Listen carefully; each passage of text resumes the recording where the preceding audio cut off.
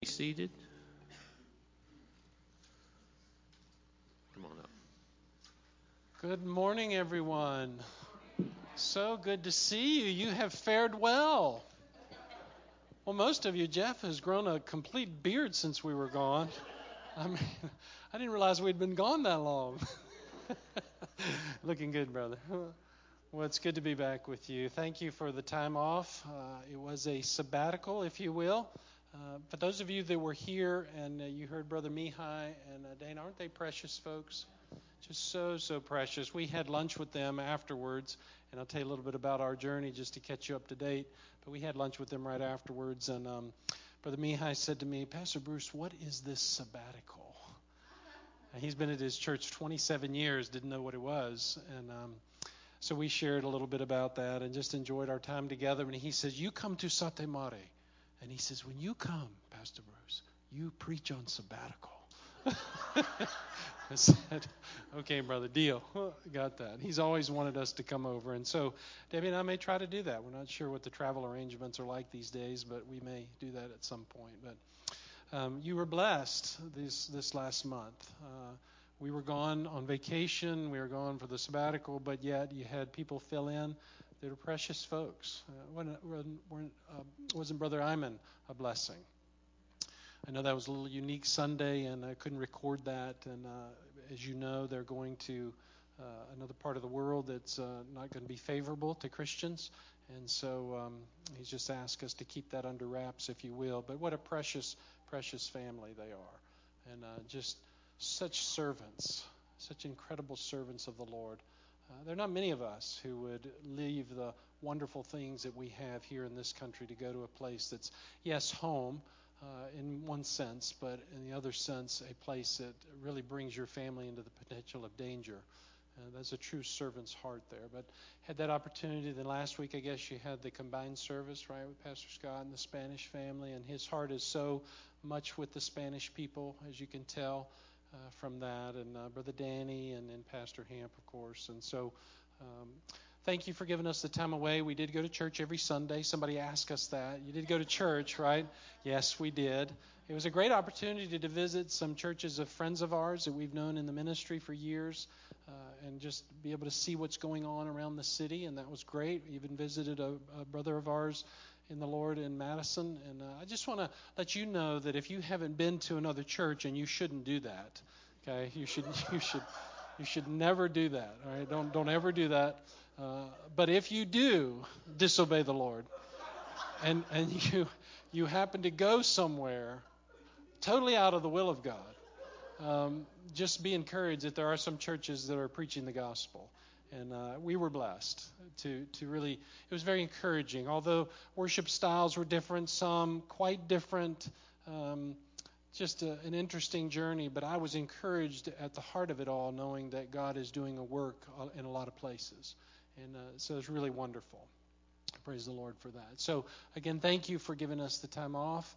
We'll be back in Matthew's Gospel next week.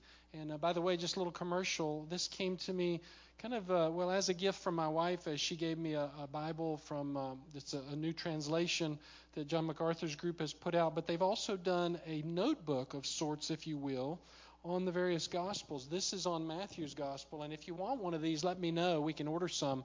Has Scripture on one side and then the place for note-taking. And this is just for Matthew. And so we're about a third of the way through Matthew. And if you want one of these, you can get these. They're pretty inexpensive. I think like $10 or something like that. I'm not sure. But if you want one of those, let me know. Also, an announcement for, it's August 25th, right? Sunday, August 25th. No, Wednesday, August 25th. Awana will be kicking in very soon after that. And so Debbie wants to have a meeting with leaders. And we're asking you to consider helping with that area, as we always need to. And by the way, there are some areas of ministry we really need help with.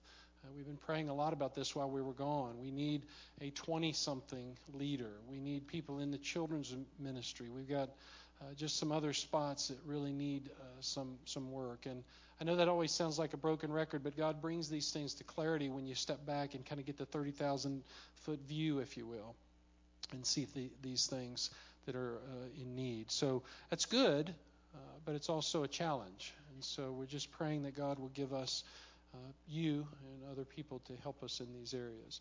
And then, of course, I have to thank those of you who've had your elbows literally and knees knee deep in my office. If you haven't looked in there, I'd invite you to take a peek as it's been being remodeled. It's not quite done yet, but thank you so much, Linda, for taking the lead on that. And then those of you who've worked feverishly trying to make that come together. Even Brother Ernesto was going to come all the way back just to lay tile in the bathroom, and I just couldn't work it out. And, he had a pretty bad wreck just last week or a week and a half ago, and so just life changed for them. But thanks to Chris and Linda, they were down on their hands and knees and got that fixed, and it just looks great. So it's coming along, and I was telling the early service that don't be expecting a lot better sermons just because of that.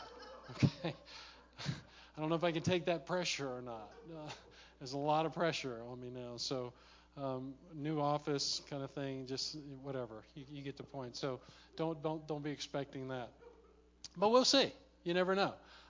You may decide that this young man, Jordan, who is our treat to you today, will be better suited for Laurel Hill. I mean, I don't know. I was kind of singing over there saying, Jordan, don't forget I'm the pastor here. In my mind, in my heart, I was going, don't be so good. Okay. He said in the early service when he stood up to say a few things that you're probably surprised that you were expecting the goldsmith to be back, but not this goldsmith. And I thought, yeah, we don't want you to come back because they'll forget all about the old man and just want this guy. So he just did a wonderful job. So part of our treat is also out of selfishness on our part. My wife has just pushed so hard for me to have a time off, and this last week was part of the sabbatical, and she knew that if I were to preach this Sunday, I'd be knee-deep in the Scripture and trying to prepare, and so she said to Jordan, hey, you're preaching on Sunday, and this was about a week and a half ago or less, right? And he's saying less. And so this is his first attempt at this, but he's just a natural, and God has just done so much work in Jordan's heart. Again, just a little story on him. I don't know if you know this or not, but he's our son. But Debbie and I were done with having children 20 plus years ago. It was that time of life when as parents, where everything leaves the house that looks like a baby, right? And you're like, okay, goodbye, see you later. And it wasn't very long after that, almost within just a few weeks, if I remember right, Debbie says, well, I guess we're not quite done. And so God had another plan. So he was our surprise. I can remember standing in the bedroom when we lived in Lynchburg there and holding him, saying, it's not going to be any time before he'll be 5, and then he'll be 10, and then he'll be 15, and then he'll be 20, and here we are. And so God has blessed us greatly. It's been a journey. Every day has not been perfect, but that's the way it is with parenting, right? But that's what God calls us to, and then come the days where God just blesses us as parents with children that love Him and make God the priority. And so you are in for a treat, and I appreciate Jordan coming from just on such short notice. But also, he wants to introduce Brady, who's an InterVarsity worker and raising some support. But I'm going to let Jordan introduce Brady. Yeah, there you go. I'll get that for you. I don't need that anymore. Good morning. So yeah, as Dad said, most all of you know me, but for those of you that don't, I'm Jordan. I'm the youngest of the Goldsmith clan here in Charlottesville. But I just wanted to take a second to introduce to you my good friend Brady Secreest. He has been my small group leader with my time at InterVarsity. I attend James Madison University in Harrisonburg, and I've not been the biggest fan of school, but one of my favorite parts has been my time in InterVarsity. And through that, the Lord bringing Brady and I together. I remember the first time he picked me up from my dorm. I thought, this guy's really weird, but here we are. He's a dear friend. We laugh together. We go to the gym together. As you can see, we're pretty much the same size. So, no, but he's good. I give him a hard time in the gym. He gives me a hard time. But I know you guys are in for a treat, so please give him your attention, and thank you.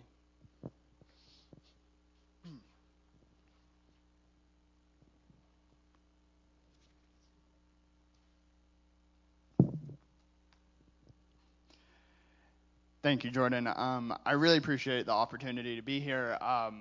This is such a treat for me. I have absolutely loved my time in college and loved my time with InterVarsity, and to be able to step on and become a staff member with it and to get to tell other people about what's going on college campuses is such a treat, and it's a blessing for me. Like Jordan said, my name is Brady, and I will be going on staff with InterVarsity. I just graduated this past May with a degree in economics from JMU, and I will be coming on with InterVarsity as a missionary to the campus of JMU. For y'all who don't know what InterVarsity is a Christian organization that specializes in sending missionaries to college campuses to develop student leaders and to invite students into a relationship with Jesus. I'll tell a little bit of a story. A lot of my family are pastors, and so they really enjoy using this story as an illustration.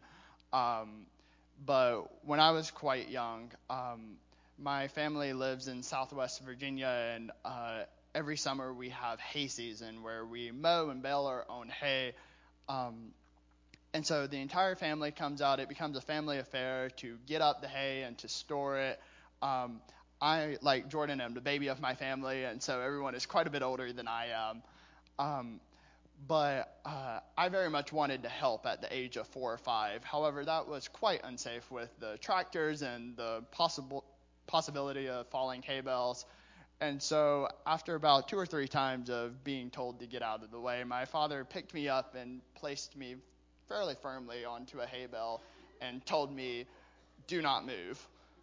And so I stood there, and at the time I was 4 or 5. I used to have to stand on a piano stool for people to see me in church, but I would sing in front of the church. But and I won't sing for you now because being out of tune is a lot cuter when you're 5 compared to 22. But there with my dusty and dirty face and tears streaming down from crying, I sung a song that I knew, and the lyrics go that I am blessed every day that I live. I am blessed when I wake up in the morning till I lay my head to rest. I am blessed. And I just think it's a beautiful illustration for what I've come to learn in college, what I hope that all students come to learn in college is even in times where we feel isolated and abandoned and kind of out on our own, that we are blessed. We have a Father who loves us, that cares for us. And he really does want to pull us in close to call us his sons and his daughters. And so this has been a beautiful illustration for what InterVarsity has been able to teach me during my college career. What we do as InterVarsity leaders is we encourage students to come alongside us in spreading the gospel to our campus, accomplishing our group's mission of making and maturing disciples of Jesus Christ. And the main way that we're able to form those followers is through our student-led small groups. These are smaller and intimate communities where students are able to come together to be fully known by their group, but also come to fully know the Lord through Bible studies and community events, getting to know the people around you and being vulnerable with them, but also fully coming to recognize God's sovereignty and his lordship over our lives and growing in our faith. To tell you a little bit about our chapter of InterVarsity at JMU, it is one of the largest in the country. We have over 500 students that are a part of InterVarsity at JMU. And it is also one of the largest student organizations on campus, which means out of all the fraternities, sororities, clubs, organizations, and sports teams, there are more students that are in InterVarsity than there are any other organization on campus, which is frankly amazing to me that so many 18 to 22-year-olds would come into an organization to learn and to mature and to grow in their faith. And while we've been blessed by the number of students that we've been able to reach in InterVarsity, it doesn't change the fact that so many students do come into college craving community. They want to be known and they want to be able to know others, but oftentimes they're not finding that in Christian community, but they are finding it in fraternities, sororities, the party scene, not really being engaged in real community, not being engaged with the world around them, and definitely not engaging with the Lord. my experience with InterVarsity starts my sophomore year of college when I joined a small group of men that really pushed me and held me accountable. It was the first time that I've ever actually had people that would call me out and tell me, Brady, you're not doing all that you can do. You can be better. God has said that you can be better, and to push me in that. It allowed me to grow and to become a better Christian and a better man. But like my story, there are so many others. One is of my good friend Nick, who joined my small group about the same time that I did. Nick had heard of InterVarsity through his girlfriend at the time. She was a Christian and made him aware of it. He had come to our small group, and Nick was actually an atheist. Very combative, not really receptive to a lot of our ways of life and the way that we were learning and talking about the Lord. And so Nick had a lot of questions, but he sat there, he absorbed it, and it was kind of one of those things that when he left, it was like, well, we don't really know if we'll ever see him again. But he came again the next week. And then the following week, Nick ended up in that same year giving his life to Jesus, and not only doing that, but becoming a small group leader himself of freshman men, teaching them in the ways of the Lord and how to live a Christian lifestyle.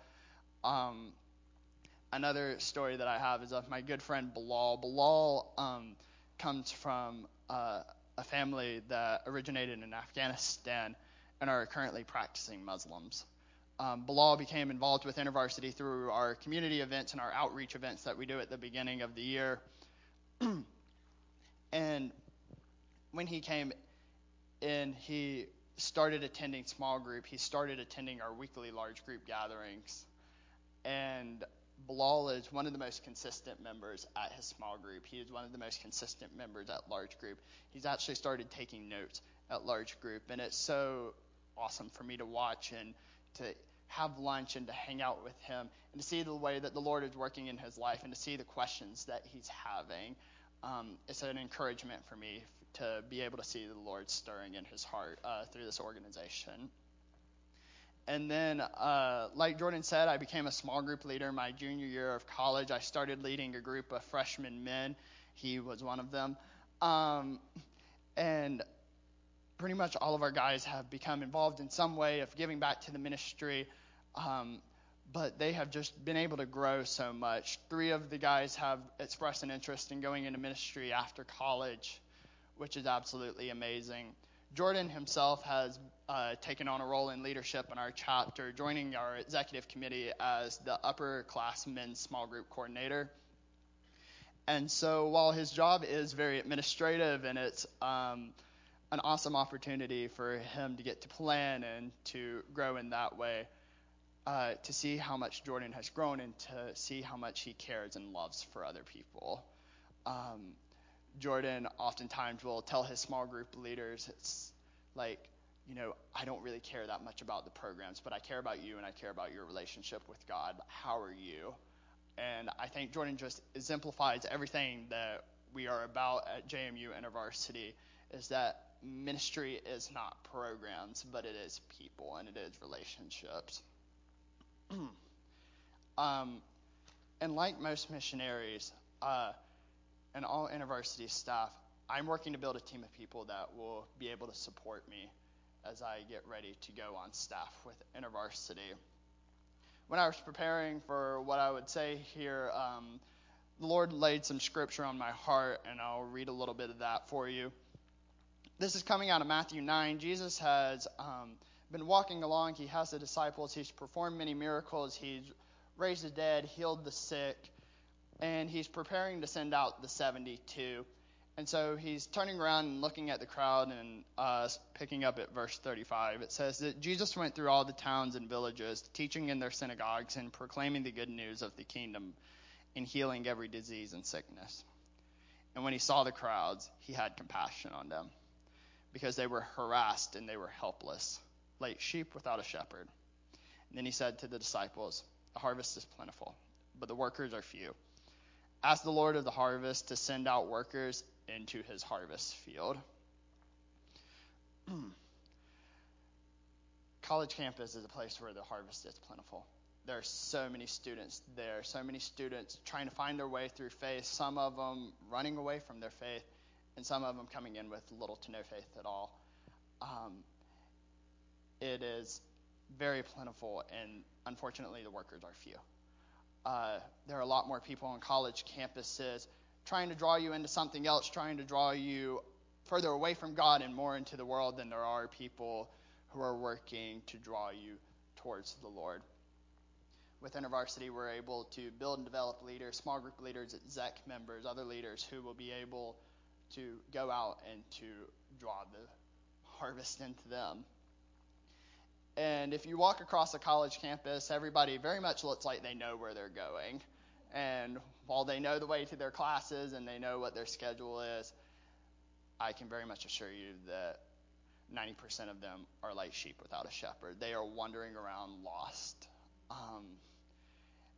The beautiful thing about InterVarsity is that InterVarsity has been able to touch my life. It's been able to touch Jordan's life, and it's able to reach out to so many students.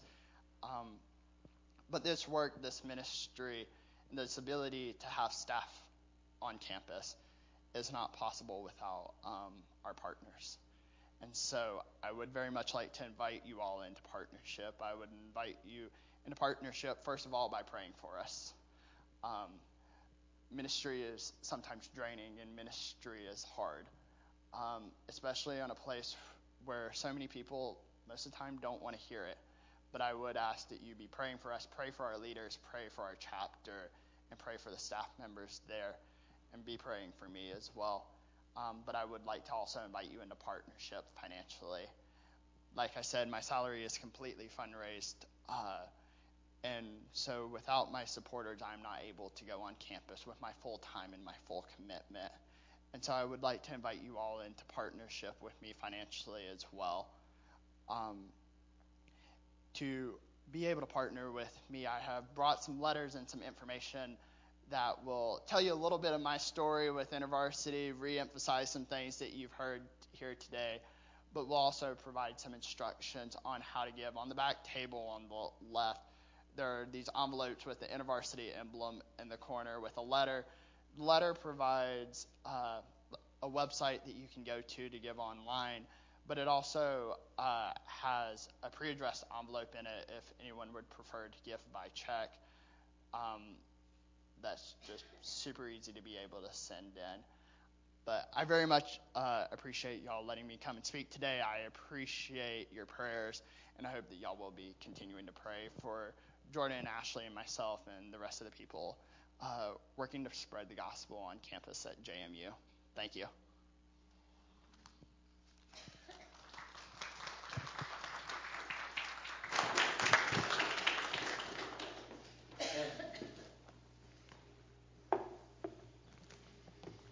Good morning. Thank you, Brady. I pray that you guys will prayerfully consider if you will give to Brady or not. Like I said, he's been a tremendous influence on my life, on my physical growth, my spiritual growth, things of those nature. He's a great friend.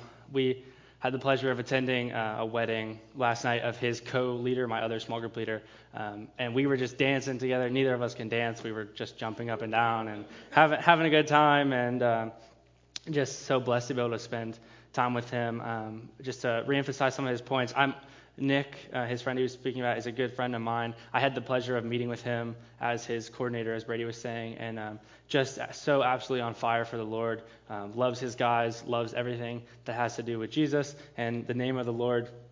And when he told me his testimony that he came into college as an atheist, it just blew me away. Someone who was very blessed to grow up in the church and under great Christian teaching, and to see someone like that just so on fire for the Lord that didn't grow up that way or just didn't have that in their life is so incredible, just amazing. I just want to thank you again for giving my dad the month off. I know he and Mom really appreciated it. Sorry, I can't. Mom's sitting right there and Dad's sitting right there. I can't look at either of them while I'm talking. They're bad. They're poorly placed. But no, I know they really appreciated having the time off. I got to spend some time with them while I was in town doing some things, and just working with Dad at the house and talking to him. I've learned so much from him over the years. I oftentimes took for granted his preaching for so long. I've been here. I'm 20 years old. I turned 21 in October. We moved to Charlottesville right after I turned 2. So you guys have been my family for my natural life. You guys have seen me grow up, but I remember, many times sitting there falling asleep in Mom's lap, just not listening to Dad at all. I remember she used to have to wake me up because I'd be snoring.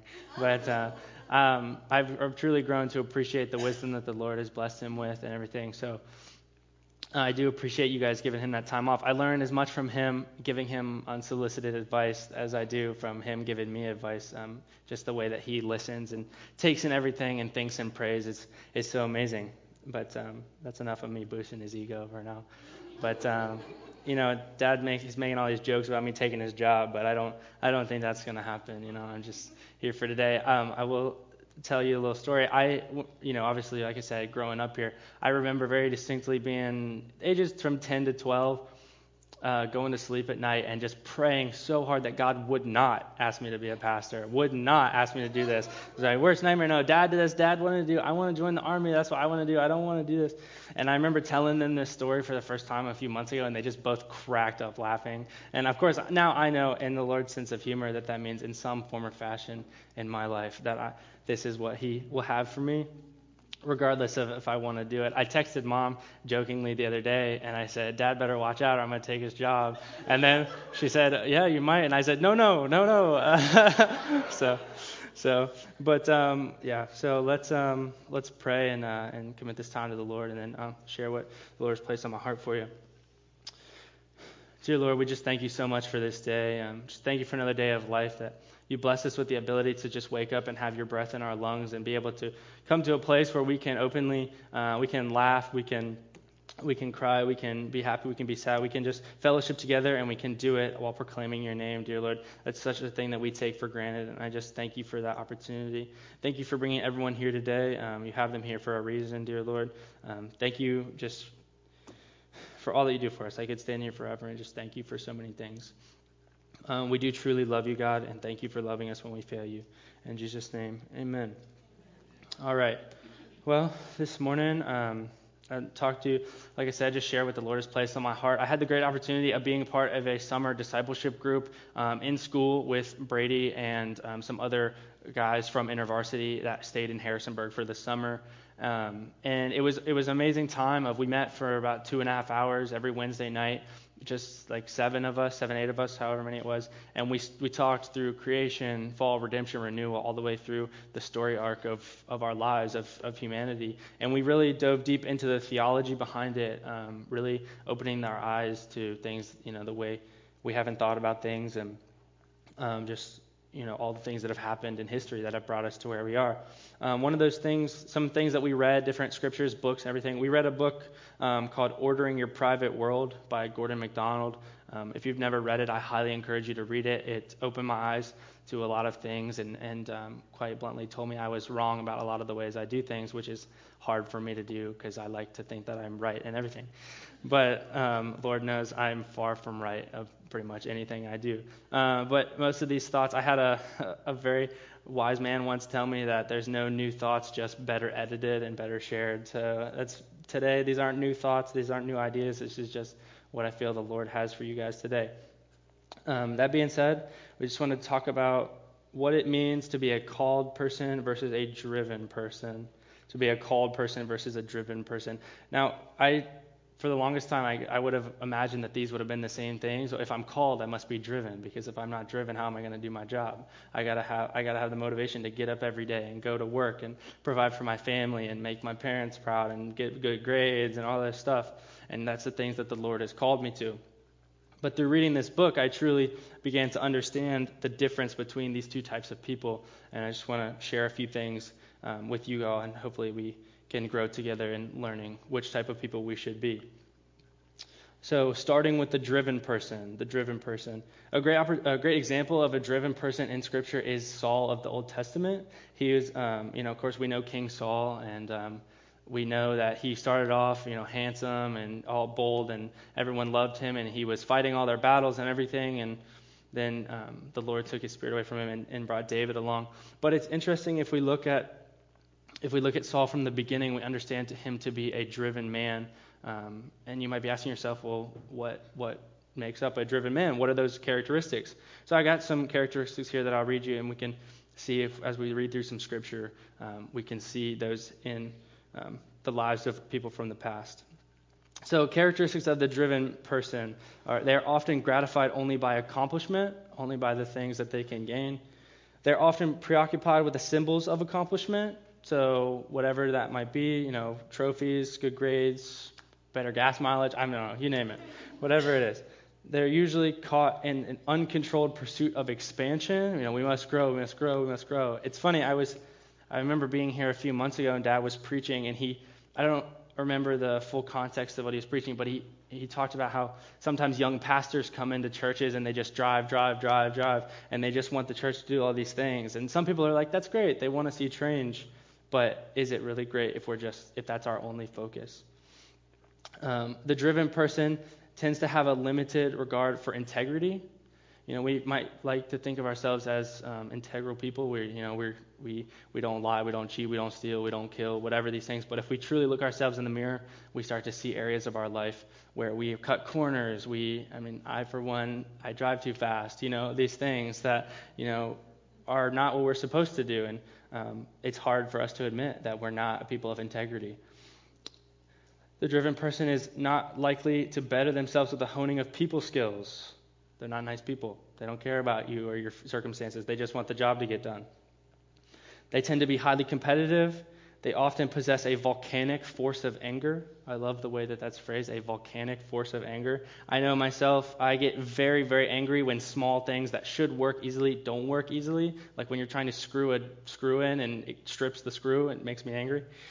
But so these people possess a volcanic force of anger at when things don't go the way they want them to, when people don't work the way they want them to, all these things. And lastly, the driven person is usually abnormally busy. They are averse to play and usually avoid spiritual worship. How many times do we come to church and we avoid spiritual worship when we're here, but we just come here because it's become a part of our routine? I know for a long time I often viewed Sunday as the end of my week, and Monday started my week over. It's like, the week starts over tomorrow. But as I've grown older and I've heard people say, no, Sunday's the start of the week. It truly is the beginning of the week. This is where the week should start. The week doesn't start tomorrow when we go back to work or pick up our daily routine. This is where the week should start. This should be where we're grounded for the week, not where we reset every week. So, those are some characteristics of the driven person. Let's go to some scripture and back these things up. So first off, I'm not going to read all of 1 Samuel, but if you look through all of 1 Samuel, you can see the story of Saul and how he was a driven man who just wanted power, fame, accolades. But we see here in 1 Samuel chapter 14, starting in verse 47, we see, now when Saul had taken the kingdom over Israel, he fought against all the enemies on every side, against Moab, the sons of Ammon, Edom, and the kings of Zobah, and the Philistines. And wherever he turned, he inflicted punishment. He acted valiantly and defeated the Amalekites and delivered Israel from the hands of those who plundered them. So from the very beginning, this was before, in the context of this passage, this is actually before David was even anointed. So this was when Saul was still the good guy, if you will. But we see here, even from the beginning, he's just driven. He's just everyone, inflicting punishment. I'm going to attack everyone. Everyone's going down. Israel is going to be number one. That was his goal from the very beginning. And like I said, you can read through the rest of Saul's story. We've heard it many times, but I'm not going to read the whole thing today. But I would encourage you to go back and reread through Saul's life and think of these characteristics and see where you see them in Saul's life and see where you see them maybe even potentially in your own life. But moving on here, we're going to Mark chapter 8. We're looking at an example from the Pharisees and see where they were a driven type of people. So in Mark chapter 8, starting in verse 11 through verse 13, I'll give you a second to turn there.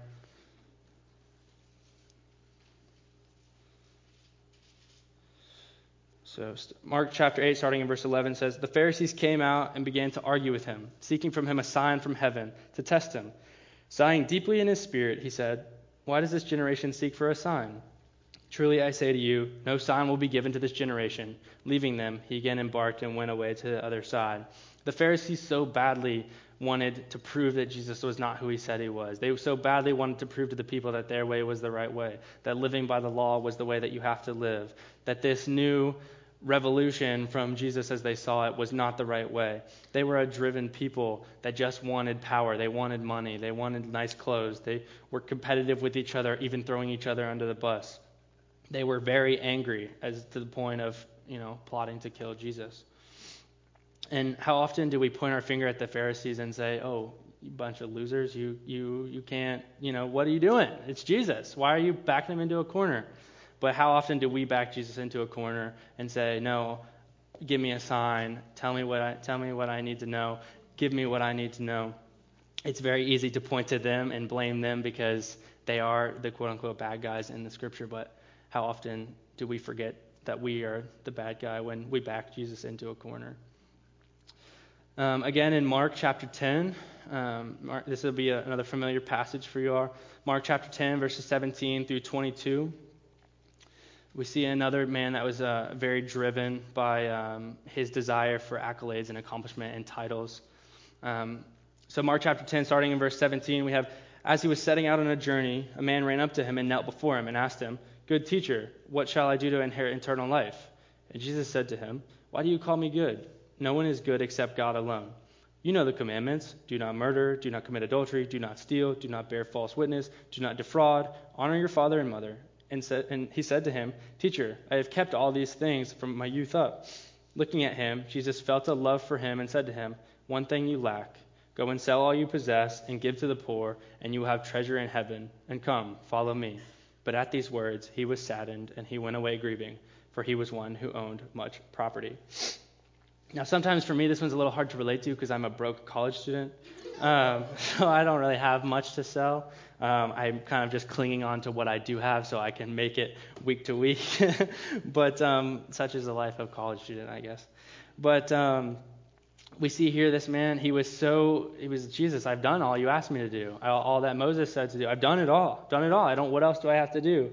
And Jesus said, "Are you willing to walk behind me on your bare feet after you sell everything?" And clearly we see that he was not. How often are we so driven by providing for our family, getting a better job, getting better grades, getting a better car, getting better in the gym, all these things, being a better spouse, and we forget that Jesus just wants us to follow him and he'll give us the things that we need, not the things that we want. And lastly here, one last example of one of many in the Bible of a driven person in the Bible is, again, Mark chapter 10, starting in verse 35. Here we see the disciples, and we think the disciples, they're the ones we're supposed to model ourselves after. We're disciples. We have our disciples in action on Wednesday nights. How can the disciples be this driven person who has lost sight of the true calling? So Mark chapter 10, starting in verse 35, we see James and John, the two sons of Zebedee, came up to Jesus saying, "Teacher, we want you to do for us whatever we ask of you." And I just have to stop right there because how dumb do you have to be to go, "Jesus, give me what I want"? But I also have to stop right there and say, I do that all the time. I say, "No, Jesus, I want better health," or "I want a better job," or "I don't want to do that. That's uncomfortable." How often do we do that? Well, we make fun of them because we can clearly see it, but we fail to look in the mirror and see it in our own life. So they're saying, "Teacher, we want you to do for us whatever we ask of you." And he said to them, "What do you want me to do for you?" And that's amazing in and of itself right there. Again, this isn't the point I'm trying to drive home here, but Jesus in his goodness took the time to stop and humor them and say, "Well, what do you want from me?" And I don't know. I think if I were there, I would say maybe they're going to ask me for something good. But Jesus knew their hearts and knew what they wanted. We say a lot, and my mom, dad, and I have talked about a lot how Jesus had this incredible way of loving people and making them feel bad. I wish I could do that, but oftentimes I just make people feel bad by belittling them. But Jesus didn't do that. Jesus loved people, and he corrected them, and he healed them, and he showed them the way, and then they felt bad, and truly amazing. And he said to them, "What do you want me to do for you?" They said to him, "Grant that we may sit, one on your right and one on your left, in your glory." And I think here truly at the heart of James and John, you see that they never wanted to leave Jesus. Up until this point in their life, they had nothing good. They had the Pharisees telling them they were wrong. They had the Romans wanting their money. They had all this stuff that they didn't want, and they finally come alongside Jesus and they say, "I never want this to end. I never want to leave." So I think at the heart we see that, but we also see here that they wanted to be known. They didn't just want to be James and John, the two sons of Zebedee. They wanted to be one on your right and one on your left in glory. That was what they wanted. They wanted Jesus to give them something that gave them accomplishment, that gave them all these things they wanted. They were driven after that. How many times do we see the disciples arguing among themselves to find out who was the greatest among them? Because that was all they wanted. They were missing the point of what Jesus was really trying to drive home for them. So we look at these and we say, man, that kind of stinks. Like, we just see, thanks, Jordan, you just read me 4 examples of people that I'm supposed to learn from that I'm kind of just sad now. Well, hopefully we can turn that around a little bit. My jokes aren't landing like Dad's does. It's because you guys know him better, so it's okay though. Alrighty. So we see there. We got some delayed laughter there. All right, so there we see the driven people, the driven person. And as much as it's easy, like I said, to see it in Saul and see it in the Pharisees and see it in the disciples and see it in the rich young ruler, I once again encourage you to analyze. It's always good to self-analyze. Don't beat yourself into a corner and tell yourself you're worthless, but find the areas where you need work and polish the edges and ask the Lord for sight to see those things. But now on the other side, characteristics of the called. Well, so we have a driven person of Saul, of the King Saul. So who's our called person? Our called person is John the Baptist. Such an incredible example of a man who was called by the Lord, and we just don't see him complain. I mean, he ate locusts, for crying out loud. We don't see him complain. We don't see him whine. We don't see him want better title. We don't see him get upset. And here's why. Because called people understand stewardship. They understand stewardship. Well, what does it mean to be a good steward? To be a steward is to understand that the things that we've been given are not ours. We don't own them. They're all the Lord's. And he's just blessed them in our path for a short time. Dad would be very easy for Dad to say, this is my church, this is my congregation. I lead them. I've been leading them for 20 years. And it'd be very easy for God to say, no, you don't, and take it away from him. And I think as soon as you lose sight of that, you become that driven person. You lose sight of where the things truly come from. John the Baptist understood that he was a steward of his disciples. His disciples came alongside him. He baptized them. He preached them. He paved the way. And they came to him and they said, John, look, there's one who calls himself the Lamb of God, the Messiah. And he said, yep, and I'm paraphrasing, of course, but he said, go follow him. He didn't get upset that they were leaving him. He didn't get jealous of the Lord for being a better preacher or being the Son of God. He didn't get upset that his time was over and he was fading out of the spotlight. He knew that his time was coming to an end, and he ushered them along to the Lord. Called people know exactly who they are. They know exactly who they are. I know, I'll speak personal experience, college students, like Brady was saying, they don't know who they are. I mean, not just college students, but that's the time of life that I'm in right now. College students they're lost, they're confused, they don't know who they are, they don't know where they come from, they don't know where they're going, they don't know what they want to wear, they don't know what they want to eat for breakfast. They're just confused. They're just confused. But a called person knows exactly who they are. Well, who are they? They are a son or daughter of a child of God. And apart from Christ, I am nothing. I know that as soon as I forget that, the Lord will be very quick to bop me on the back of the head and remind me where I come from. So often I spent so much time talking with Dad about his testimony and things that he's been through and the things the Lord have rescued him from. And all of you, of course, know the devotionals that he was writing through the pandemic, and Mom, in her loving kindness, put those together in a devotion for you all to experience. And, of course, the cover is Rescued from Darkness. And the last devotional is based off of Colossians chapter 1, verse 13 through 14, which is Dad's favorite verse of the Bible. And I never forget that Christmas morning. It was the last gift under the tree. Mom waited on purpose. And she handed it to him, and he was so confused. He was like, what is it? Because Mom always does the same number of gifts for everybody. So to have him have this last gift was kind of strange. And so she handed it to him, and he opened it, and he was so confused. Or he was in shock, is a better word. He was in shock that someone would have done that for him, even his own wife. That would have taken the time to love him and to put those things together for him. And he was confused and shocked, not because he he didn't feel like it should have been made because they had been talked about making it into a devotional, but he was confused and shocked because he knows who he is apart from Christ. And apart from Christ, he is nothing. He's a wretch, and he is a sinner. And I am the same way. And our family, we joke about tattoos and everything. I ended up getting a tattoo of that Colossians verse right here on my forearm, in tribute to Dad and the things that he's taught me, but also a reminder for myself from what the Lord has brought me from. And if I forget that, what it leads back to. Dad said to me one time, he said, I feel so strongly about being a pastor because the Lord didn't give me any other option. He said, he pulled me out of darkness, and he said, Bruce, you're going to be a pastor, and if you're not a pastor, I don't know what you're going to do.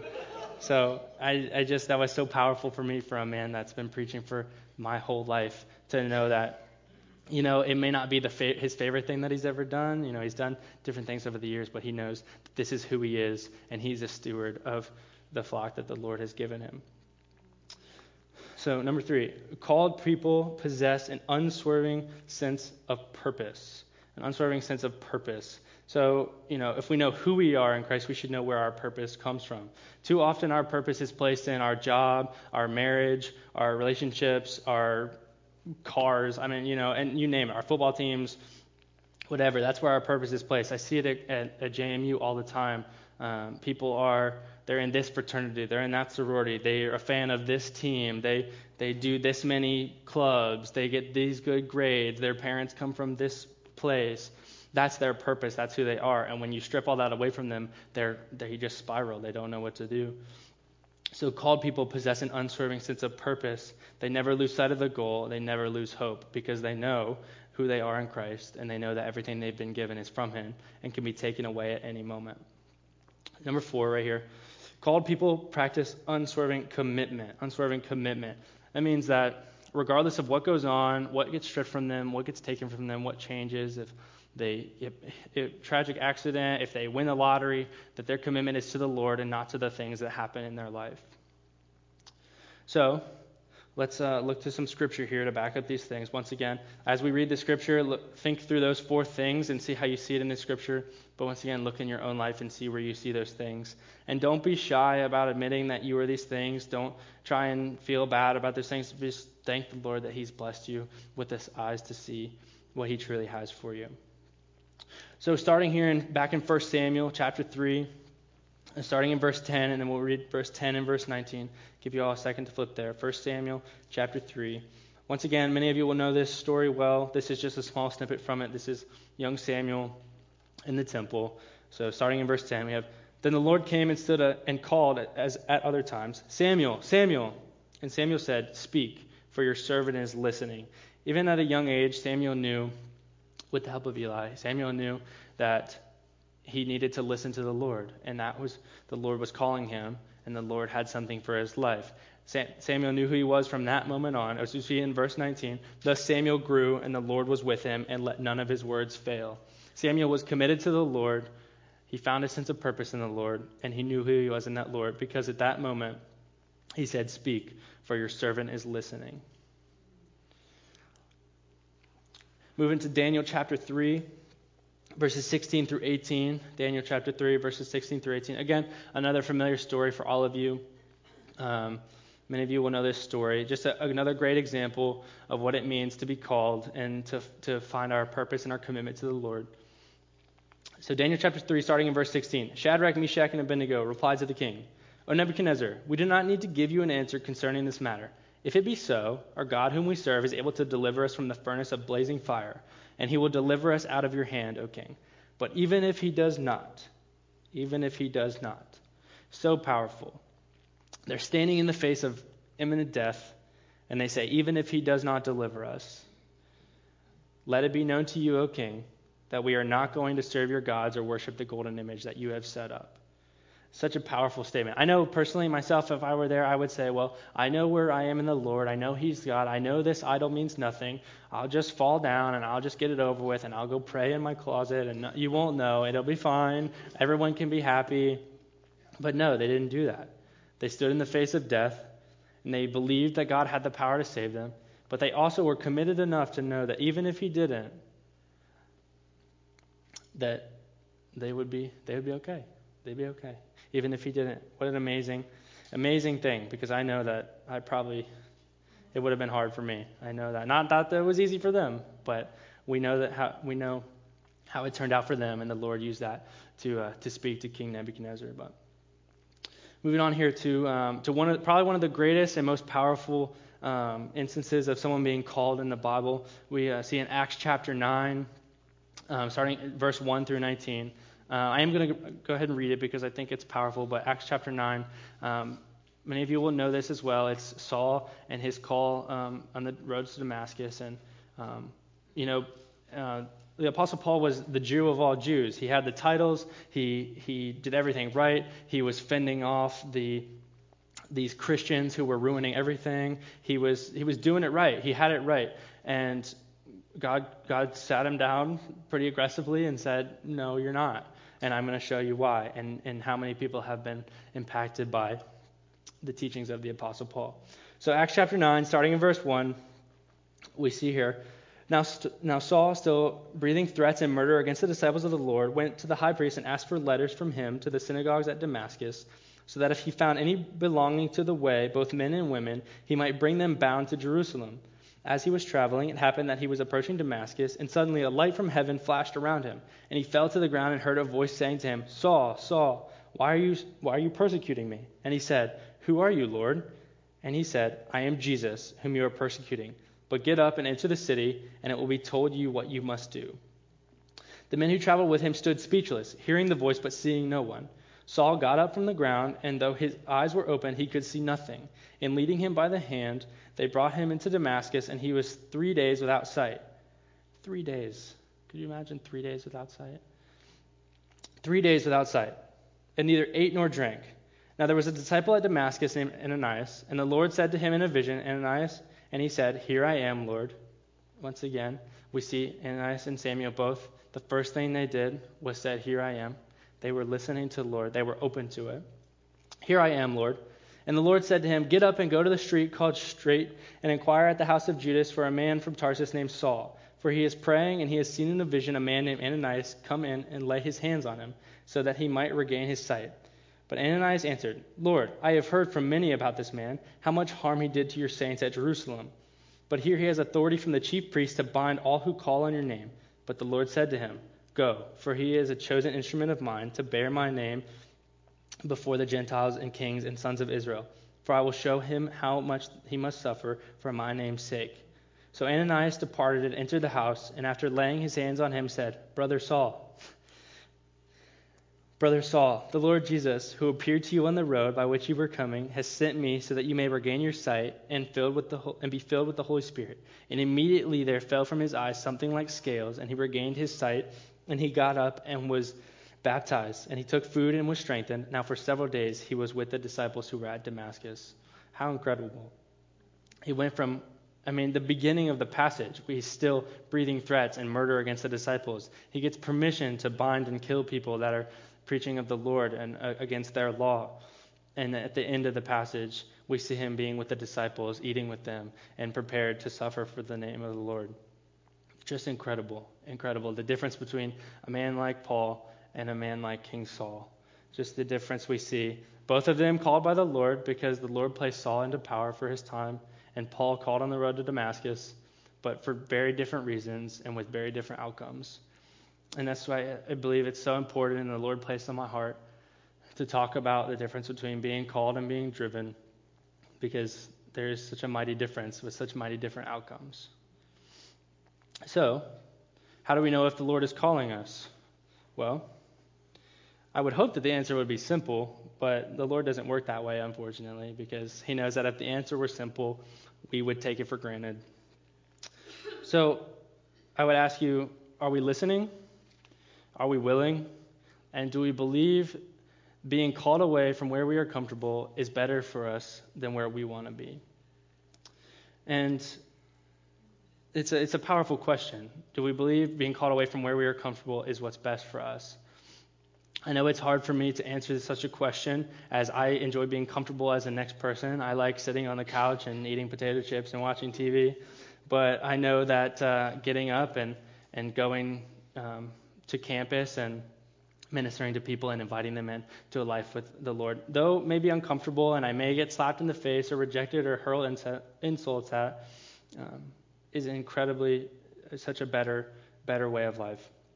And I would warn you, and once again, most of you know this, if we try and run and hide and ignore God's call, does it go away? Well, I would point you to Jonah, and I'll leave that one to you. I think you guys know what happened to Jonah. He tried to run and hide and ignore it.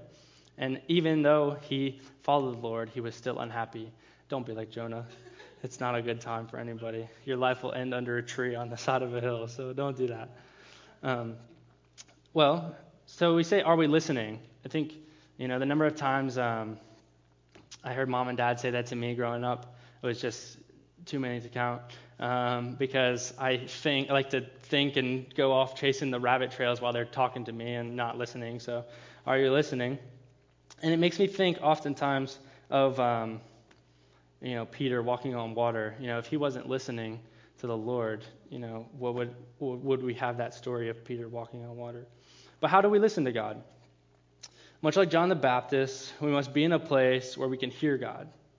Must be in a place where we can hear God. I know a lot of people are confused why John the Baptist came out of the desert. But in the desert, he had no distraction of working and death and childbirth and famine. He had none of these things. He had the Lord. He had his commitment. He had his purpose. And he had who he was.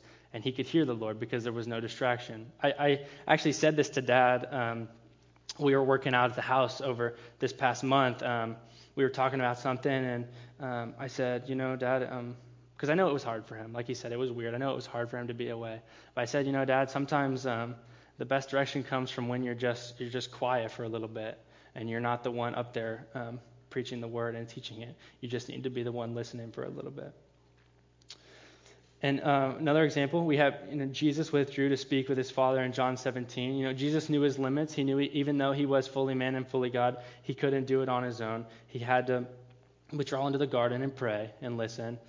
And I would encourage you with your prayers. We should be in prayer every day. I am guilty of falling short of my prayers with the Lord, and I'm not going to stand before you and pretend like I'm perfect at it. And we have plenty of examples in the Bible of people who pray loud and brash, and people that pray quietly, and the Lord teaches us mighty things through those examples.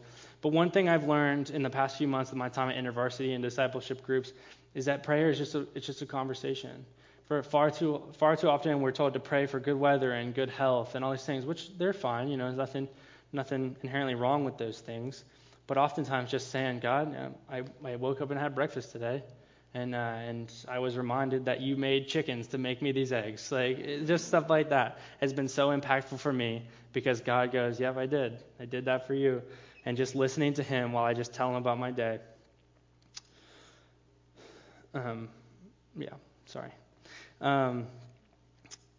And so I have, I could go on and continue to talk about these things, but I think you all get the point. You're no beginners to the Word. You're not. It's nothing new to you guys. But one thing they yelled at us at basic training all the time was humans learn through pain and repetition. Hope this wasn't painful for you, but I hope it was some repetition. Yeah, so many things I could say. But we'll just stop it there. Thank you all for allowing me to come up here and share with you guys what the Lord's been placing on my heart. I know by no means it's perfect. I don't profess to be a pastor or a theologian or anything of the sort, but I am trying my hardest to follow Him. And I had to stop myself. I was telling the first service this.